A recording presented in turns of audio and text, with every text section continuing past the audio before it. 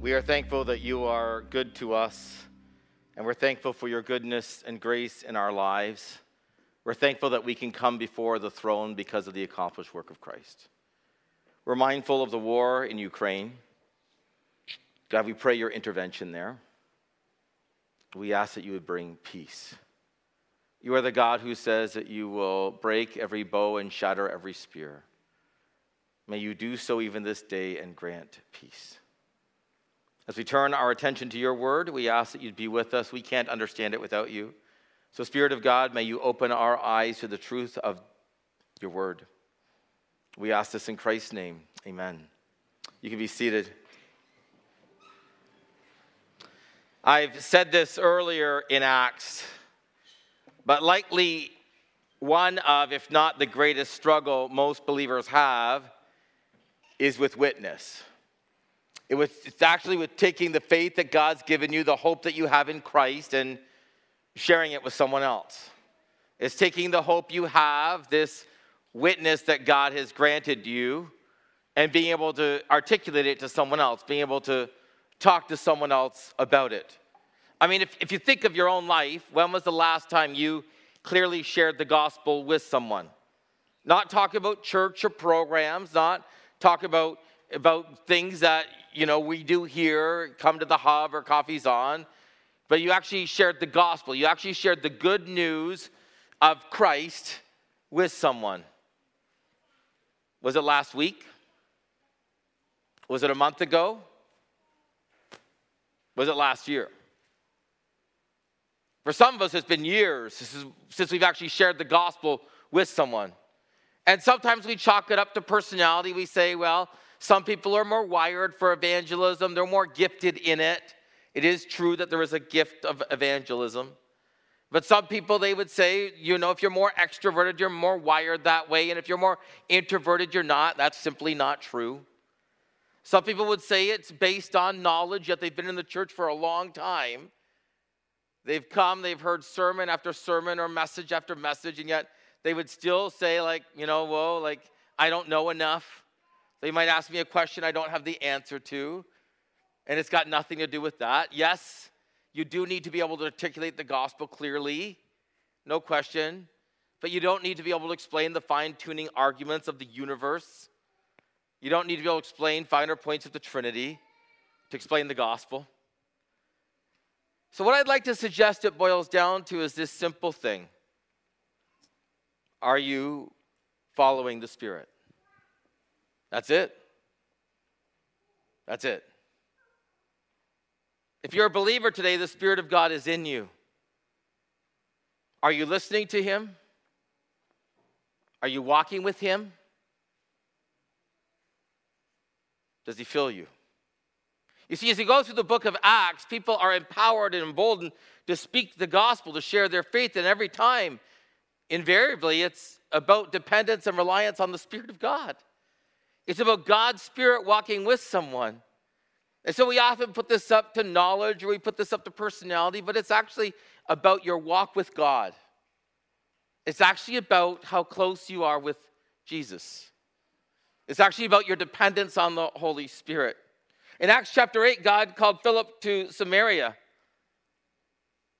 The Spirit of God led him there. People came to faith in Christ, and now God's Spirit is going to redirect him. Now, this is Philip the deacon, not Philip the apostle. How do we know that? Doesn't say that in the text anywhere. But it does say at one point in the text in chapter 8, after Philip's been witnessing in Samaria, that the apostles came to verify the witness. If Philip was an apostle, the apostles wouldn't have had to come. Does that make sense? So that's why this is Philip the deacon, not Philip the apostle, though the text never states that specifically. So verse 26 of Acts 8, I'm going to stutter step through the text. Now an angel of the Lord said to Philip, go south to the road, the desert road that goes down from Jerusalem to Gaza. And verse 27, the beginning of it, so he started out. This road is along the Mediterranean Sea. So he has to first go down from Samaria to Jerusalem, then from Jerusalem across over to this strip heading down. And Philip he didn't make excuses. He didn't say to the angel, note it's an angel first here that speaks to him. That might be unnerving for some of us if that happened this afternoon. An angel just appeared and spoke to you. How would you respond to that? Would you know it was an angel? I'm going to do a 5-week series on spiritual warfare. I'll talk about angelology, demonology, demonization this fall. And so I'm going to do that this fall to talk through that. But an angel appears and tells him that. Philip follows. He doesn't make excuses. He doesn't say, I'll go, not now. Man, I'm finishing some work around the house. I got a few things I got to get done. They're busy. Philip was a busy guy. You know that, right? He had a whole life. And as a deacon, as someone who was called to just serve in the church, he just saw his life as service to the kingdom. All right, that's what you want me to do. I got it. Today, if God asked you to do that, if God just said to you today, go to Kingston, would you book tomorrow off to go? He doesn't tell him why. Doesn't explain anything to him. I mean, are you walking closely enough with the Spirit that you could hear him call you to Kingston today if he did? Now, I'm not asking all of you to drive to Kingston. It would be amazing to have all these calls saying, I'm in Kingston, now what? I'm not asking you just to drive to Kingston today. I'm not the voice of God in your head. Prayerfully, that's true. He didn't say, I'll go, but not now. He didn't say, I'm already doing your work. God, see what I'm doing here in Samaria? God, see what I'm doing at the Hub or Coffee's On or Youth Ministry at James North. God, see what I'm doing in my neighborhood. Or God, see what I'm doing at the workplace I'm in. I've had these gospel-centered conversations. I mean, there's a revival-like moment going on in Samaria. Philip doesn't say, what? Doesn't make any excuses. He doesn't say anywhere but there. Gaza Strip, God, whew. Like, I didn't want to go to Samaria. Now you're sending me there. Philip just doesn't make any excuses. What excuses do you make when God calls you? What do you say to him? Well, what would have been likely true to Philip in that moment, it was like, well, this doesn't make sense. Like, God's doing a great work here and he wants me to go there. God, I'm going. It may not have made sense to him, humanly speaking, but he trusted God, followed the Spirit, and went. On his way, this is verse 27, still he meets an Ethiopian eunuch, an important official in charge of the treasury of the Kandake, which means the queen of the Ethiopians. This man has gone to Jerusalem to worship. He's on his way home, was sitting in his chariot reading the book of Isaiah, the prophet. Here I want you to note this. This is really important. In chapter 8, Luke is about to contrast 3 groups. The Samaritans, probably common, average, everyday people, right, middle class, confused in their religion, following God as they understand him. He's going to compare that with the Jews. That's Philip, right? Again, probably middle-class guy. Before coming to Christ, devout follower of Jehovah God, following the ways of the Jewish people and Jehovah that way, now saved. And he's going to contrast that with the Ethiopian. This eunuch, wealthy, able to make this trip. So when the cartoon kind of showed you one person in a chariot with one, there's probably more of an entourage. I mean, this is a long journey. If you look on a map, this is what we would consider today modern-day Sudan, right? Because Ethiopia, the borders have changed over 2,000 years with wars. The Ethiopian borders have moved further southeast along the border. And so if you look at a map of Ethiopia 2,000 years ago, it would be more where modern-day Sudan is. And if you look at it now, it'd be further down. But it's still quite a journey back then when you're on a chariot. So this man had the money, he had the time, he had the power to be able to go. I mean, he's not a slave in the Ethiopian court. He's an official. This man is important. He's basically like for us, the person in charge of the Bank of Canada. This is this Ethiopia. And he's gone to worship in Jerusalem. Why? I don't know. The text doesn't say. Maybe he heard about the 10 plagues and the freeing of the Egyptians, of the Israelites, from the tyranny of Egypt. Maybe those stories were still being recounted now thousands of years later in Egypt and in Ethiopia. He heard them. We don't know. We don't know why he went. He's not searching for Jesus in this moment. He's wanting to be a follower of Yahweh, Jehovah God, and the Jewish tradition. He's likely what we'd consider a God-fearer in that sense. And he's gone to Jerusalem to figure all of this out. This long, long spiritual journey. Do you know there's people all around us on journeys like that? Some of them are our neighbors.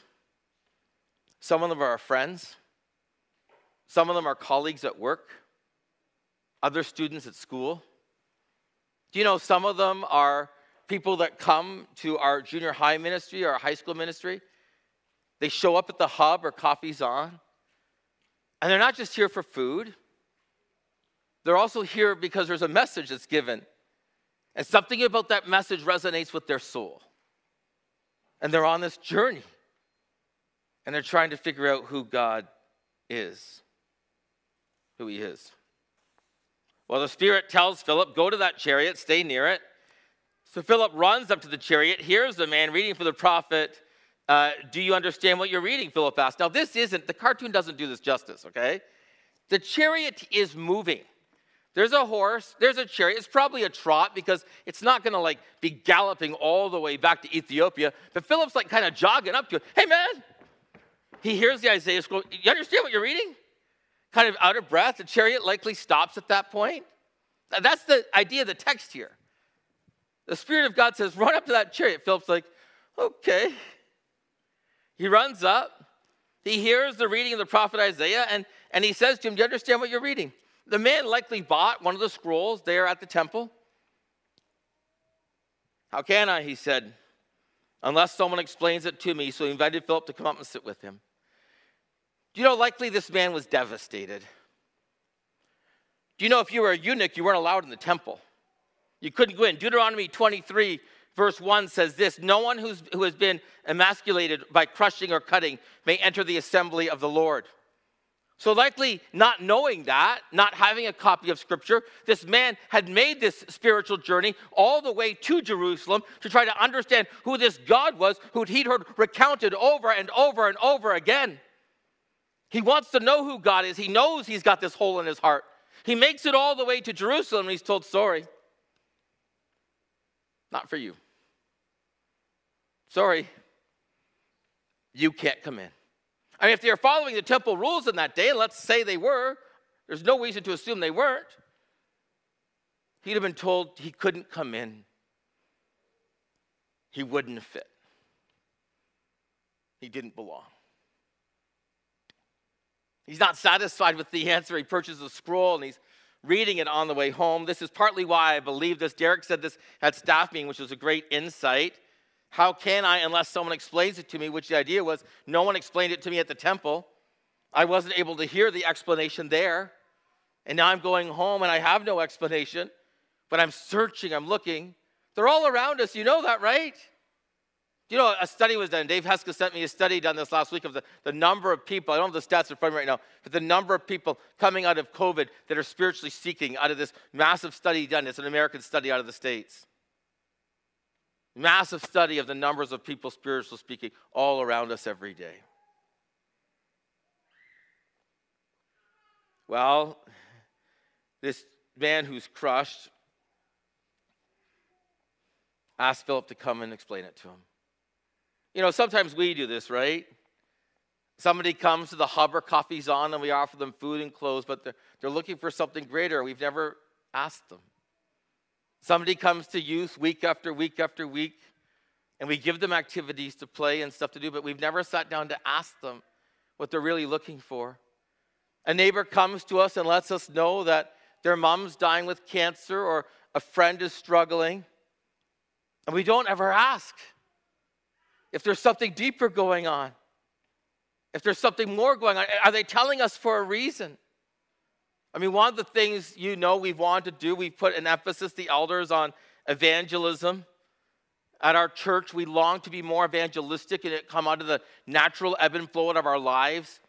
At our last elders meeting, we invited Richard Fleming to come meet with us. Richard led Feb International, the arm of the fellowship that leads missions for years. Richard came and sat with us to talk about some of the stuff that God is doing around the world today and some of the stuff they've learned. And they have this opportunity that I actually have really appreciated. We're going to look at a couple other models, but that I think we could get trained in, and it's not overly hard. It's going to places where God is allowing you to meet people who don't know him at work, at home. They do a lot of door knocking. I'm not certain door knocking is the best way. God brings us hundreds of people every week here, that we'd have to systematize it in some ways, because this is what happens. You kind of go, let's say someone comes into the hub, and you go and sit with them one week and say, is there anything I can pray for you today? This is what you can do at someone's door. You know, we're so-and-so. You know, this is, you don't say what church you're from. You're just two Christians. You knock on someone's door and just say, we're here today just wondering. We're going to the neighborhood just praying for people. Just asking God's blessing on them. Is there anything we can pray for you today? If they say no, you say, God bless you, and walk away. Don't wipe the dust off the sandals of your feet. And God didn't tell you to do that in that moment. If you think he did, talk to me. And then you go to the next door. And if the next door they say, yeah, actually, I'd like you to pray for that, for this, you pray for them. If at the end of the prayer, you look at them and say, would you like to know anything about this God we've just prayed to? And if they say no, you just move on. But if they say, you know what? I'd love to know a bit more about the God you've just prayed to. You offer just a bit of a gospel explanation. And you're not in that moment trying to seal some kind of deal. You're not trying to lead them to faith in Christ. I mean, unless God's Spirit really moves in that moment, like with the eunuch, then you say to them, would you like to learn more about this God I've just talked to you a bit about? And if they say yes, you ask for their number. You take their number down in your cell. 2 days later, you text them and invite them to a Bible study with 3 of you from James North. Maybe 2 people that you just met and them. That doesn't sound overly hard, does it? Now, I know some of you are shaking because it sounds terrifying. But what if we did this at the hub? At youth ministry, what if we just went to every youth and over the course of every 4 months, we made sure that every youth was asked what we could pray for them for, whether they're from Christian homes or from the Koran homes or from homes from the community. What if we did that with everyone at the hub? Now, I want you to be careful because I know what this could turn into. Someone at the hub could have someone come and say, hey, anything I can pray for you today? They pray with them. Would you like to know the God I just prayed to? You explain it to them. Would you like to know more? Yeah, I'll invite you to the Bible study. 20 minutes later, next person from the hub sits down with them. Hey, anything I can pray for you for today? I mean, I don't want to, inundate people. But God's bringing them here for a reason. Isn't that good news? He brings them right into our building. And I'm thankful we can hand them food and clothes, and I'm thankful that there's a gospel presentation every time they come in. But oh, that it would be one person to another. Oh, that it would be us courageously being led by God's Spirit and hearing his still small voice. And walking into the youth ministry or the hub, and because we prayed all week and showing up and just saying, God, who should I sit with today? God, who today? God, who at work today? Do you pray for your colleagues at work like that? God, who at work today? Do you pray for your neighbors like that? I know some of you do. God, who today? Who today? Who today? And sometimes, though they've come here for food and clothes like the Ethiopian eunuch, they've left because they weren't really searching for food and clothes. They were searching for God. So he's reading the scroll of Isaiah, and this is the passage he's reading. Now, I'm going to admit, as I read this passage, God, give me open doors like this. This is the passage of Scripture the eunuch was reading. This is verse 32. He was led like a sheep to the slaughter, and as a lamb before its shearer is silent, he did not open his mouth. In his humiliation, he was deprived of justice. Who can speak of his descendants? For his life was taken from the earth. This is Isaiah 56 of the suffering servant. This is Jesus. We are his descendants, the spiritual descendants we're talking about here. And the eunuch says to Philip, tell me, is the prophet talking about himself or someone else? Like, Lord, give me people like this, right? Lord, this is what I'm kind of looking for. But this does happen. I mean, one of the things we should be praying continually is Colossians 4, 2 and 3, right? Where the Bible says, Scripture says, devote yourselves to prayer, be watchful and thankful. And then Paul says what? Pray for us too that God would open a door for our message, because you can't go through closed doors. Pray that God would open a door for our message. Then what? Pray that I can proclaim that message clearly as I should. I remember I preached that passage. Some of you have heard me tell the story. I was in Sault Ste. Marie, and I preached that passage. And I was getting on the plane to come home. I'd preached 5 times in Sault Ste. Marie that weekend. And it was Monday, and I was getting on the plane to come home. And I was like, Lord, I've just preached on evangelism the whole weekend. God, would you open a door for me? Would you open a door for me? We're getting on the plane. Would you open a door? Not something I pray often getting on planes. Sometimes I just want to sit and work. Occasionally, I just want to sleep. I can sleep on planes like you wouldn't believe. And but I try to always work for a chunk of time, set an alarm, work some more. But Lord, would you open the door? Would you open the door? So I sit down, and this guy sits down beside me. I'm not exaggerating. This is exactly what happens. He says, hey, I'm Jim. I said, hey, I'm Dwayne. He said, Dwayne, do you believe in miracles? I'm like, what? Lord, that can't be an open door. There's no way that's an open door. Right? And he says, I fell several stories. I think it was 12 stories off of a building. Broke my back. Doctors say I would never walk again. I'm from Sault Ste. Marie, but I've been in Hamilton for these surgeries. And they put my back together. I can walk with a great deal of pain. And now they think they can get rid of the pain. And he said, I'd say that's a miracle. Everybody says it's a miracle. The doctors say it was a miracle. He said, would you call that a miracle? I'm like, yeah, that's a miracle. And he says, who would you thank if something like that happened to you? Like, I thought to myself, I don't know who to thank for this miracle. I'm like, you've got to be kidding me, God. Is this really what's happening right now? And so, like, I'm like, hey, Jim, yeah? Like, do you go to church or anything? No.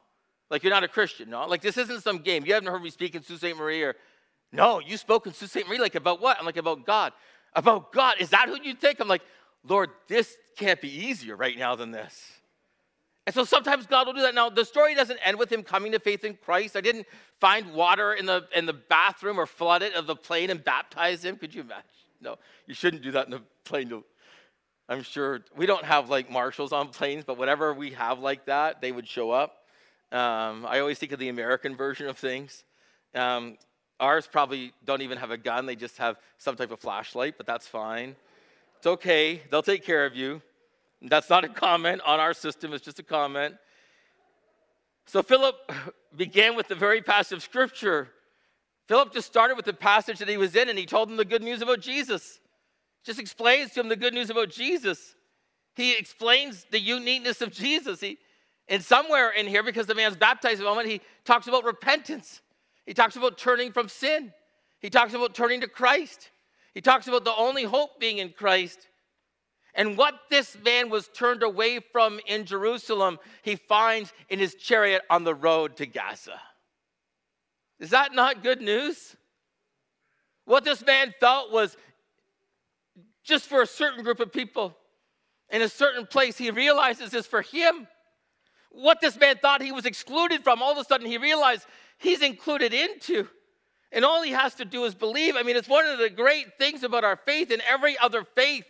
In order to adhere to that faith, there's all kinds of hoops you have to jump through. There's all kinds of things you have to do. There's all kinds of stuff that goes on. In any other faith, there's all of this junk that comes with it.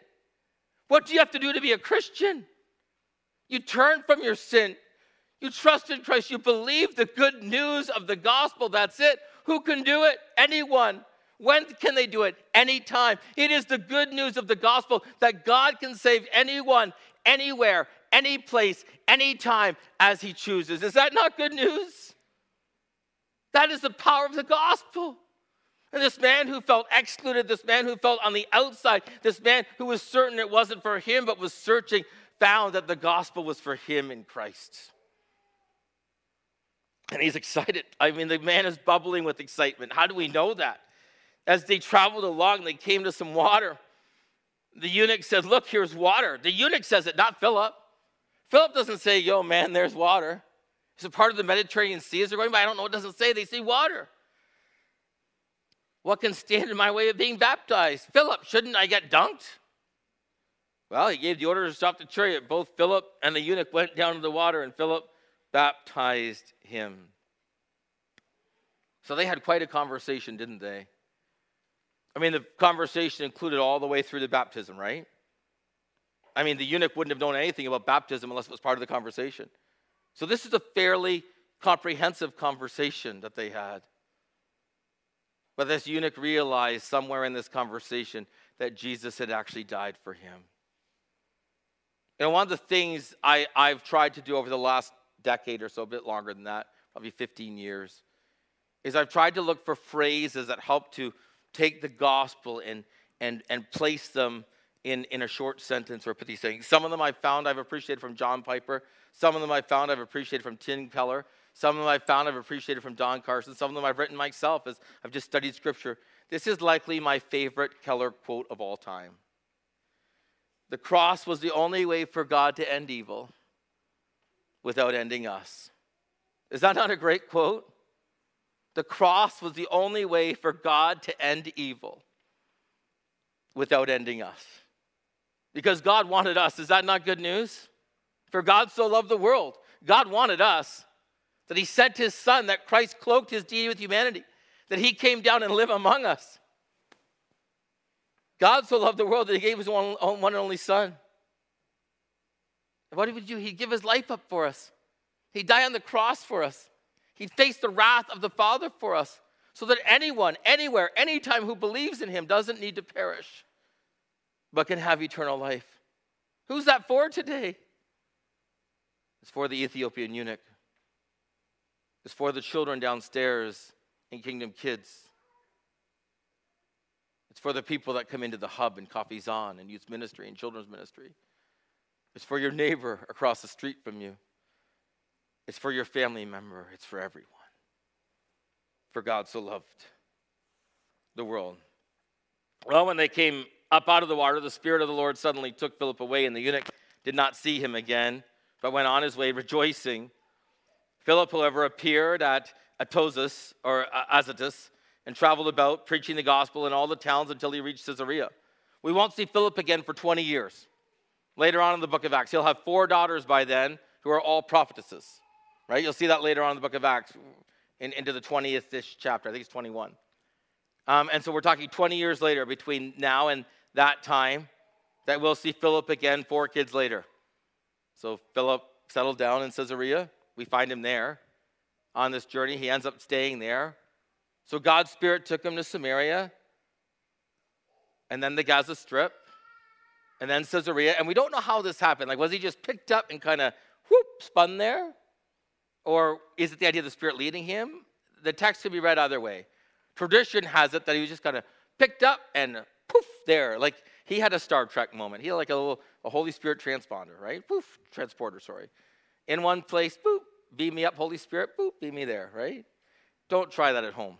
But it's what God did to Philip in that thing. And then I want you to know this. Philip lived for 20 years in Caesarea. The text doesn't talk about him again until that time. 4 kids later. Was he still listening to the Spirit? He was. Was the Spirit taking him all over the world? No indication of that. Seems to have settled down. Gotten married. Had kids. Who are all walking with the Lord. So he's still walking with the Lord. And so the Lord used him for this season, and then for this next season, used him there. Still as an evangelist, but in a different way. Let me say a couple of things, and I'll close. First is this. Christianity is so unique. You know this. In every other religion, when people say religions are the same, they're not. They can't be. In every other religion, it's about making your way to God. In Christianity, it's about God making his way to us. In every other religion, it's about doing the right things to be accepted by that religion. In Christianity, acceptance is found by the accomplished work of Christ. It's found in him. It's found by belief, repentance, and trust. You can't tell me all religions are the same as you compare them. If you do a comparative analysis, they simply are not. Christianity stands out. Maybe it's what makes it wrong, or maybe it's what makes it right. Of course, I believe it's what makes it right. But Christianity is unique in all of the world religions, secondly. And I've shared some of these stats with you before. These are newer stats. I've shared similar stats in the last number of weeks. But God is saving people from every language, custom, culture, and tribe. You've heard me say it's true. If you study any major religion in this world, the greatest populace of that culture, of that religion, is in its place of origin. Where are the most Muslims? In the place of origin. Where are the most Hindus? In the place of origin. Where are the most Sikhs? In the place of origin. Yes, through migration, people move around the world, and there's Sikhs and Muslims and Hindus, Buddhists, others around the world. But that's not true with Christianity. Do you know that in 1900, 28% of all believers lived in the global north? That's us. And only 6% lived in the global south. In 2021, last year, 10% of all believers live in the global north, and 22% of all believers live in the global south. Listen to these next three stats. These are staggering. In 1970, there were 271 million believers in Latin America. Did you see that? 1970, that's not that long ago. I was born in 71. Some of you now think that's a long time ago. In 2001, there were 617 million believers. In 1970, there were 96 million believers in Asia. In 2021, there were 383 million. In 1970, there were 140 million believers in Africa. 1970. In 2021, there were 685 million believers in Africa. Did you see those stats? What other religion does that? None. Why? Because there's not life in any other religion. There's not hope in any other religion. Life and hope is found in the person and work of Jesus Christ, who died, was risen to life again, and is King of Kings and Lord of Lords now and forevermore. In fact, if you go to South Korea, in 1603, the gospel came to South Korea, but it was not accepted or received. In 1758, it was banned completely from South Korea. In 1884, missionaries went to Korea to see if God would do a work there in South Korea. And 100 years later, South Korea was over 30% evangelized. Over 30% of South Korea had given its life to Christ. You find any other religion anywhere that does anything like this, and I'll tell you, you cannot. Why with Christianity? Because our God is on the move, and he's a saving God. Is that not good news? He's saving people from every language and custom and culture and tribe. He breaks racial reconciliation. He hates it. You know that, right? When I meet Christians who are like racist, I'm like, man, you are not godly. You can't be. God is saving people from every language and custom and culture and tribe. Is that not good news? From all around the world, he is saving people. And so would you pray? Would you just begin to pray that God would open doors? Would you begin to pray that God would allow you to rely on his Spirit? Oh God, teach you what it means to hear from your Spirit. Teach me what it means to rely on your Spirit. Would you ask God to show you the world from his eyes, from his perspective? How does God see the world? You ever wonder that? How does God see the world? Well, his Son incarnated himself, wrapped his deity with humanity, lived a sinless life, took our sin upon himself on the cross, allowed the wrath of the Father to be poured out on him, was abandoned on the cross so that we could be welcomed in, became evil on the cross. That's sin, right? So he could grant us his righteousness. Why? Why? There's just 6 words. For God so loved the world. That's it. That's it. Oh, that we would see the world the way God does.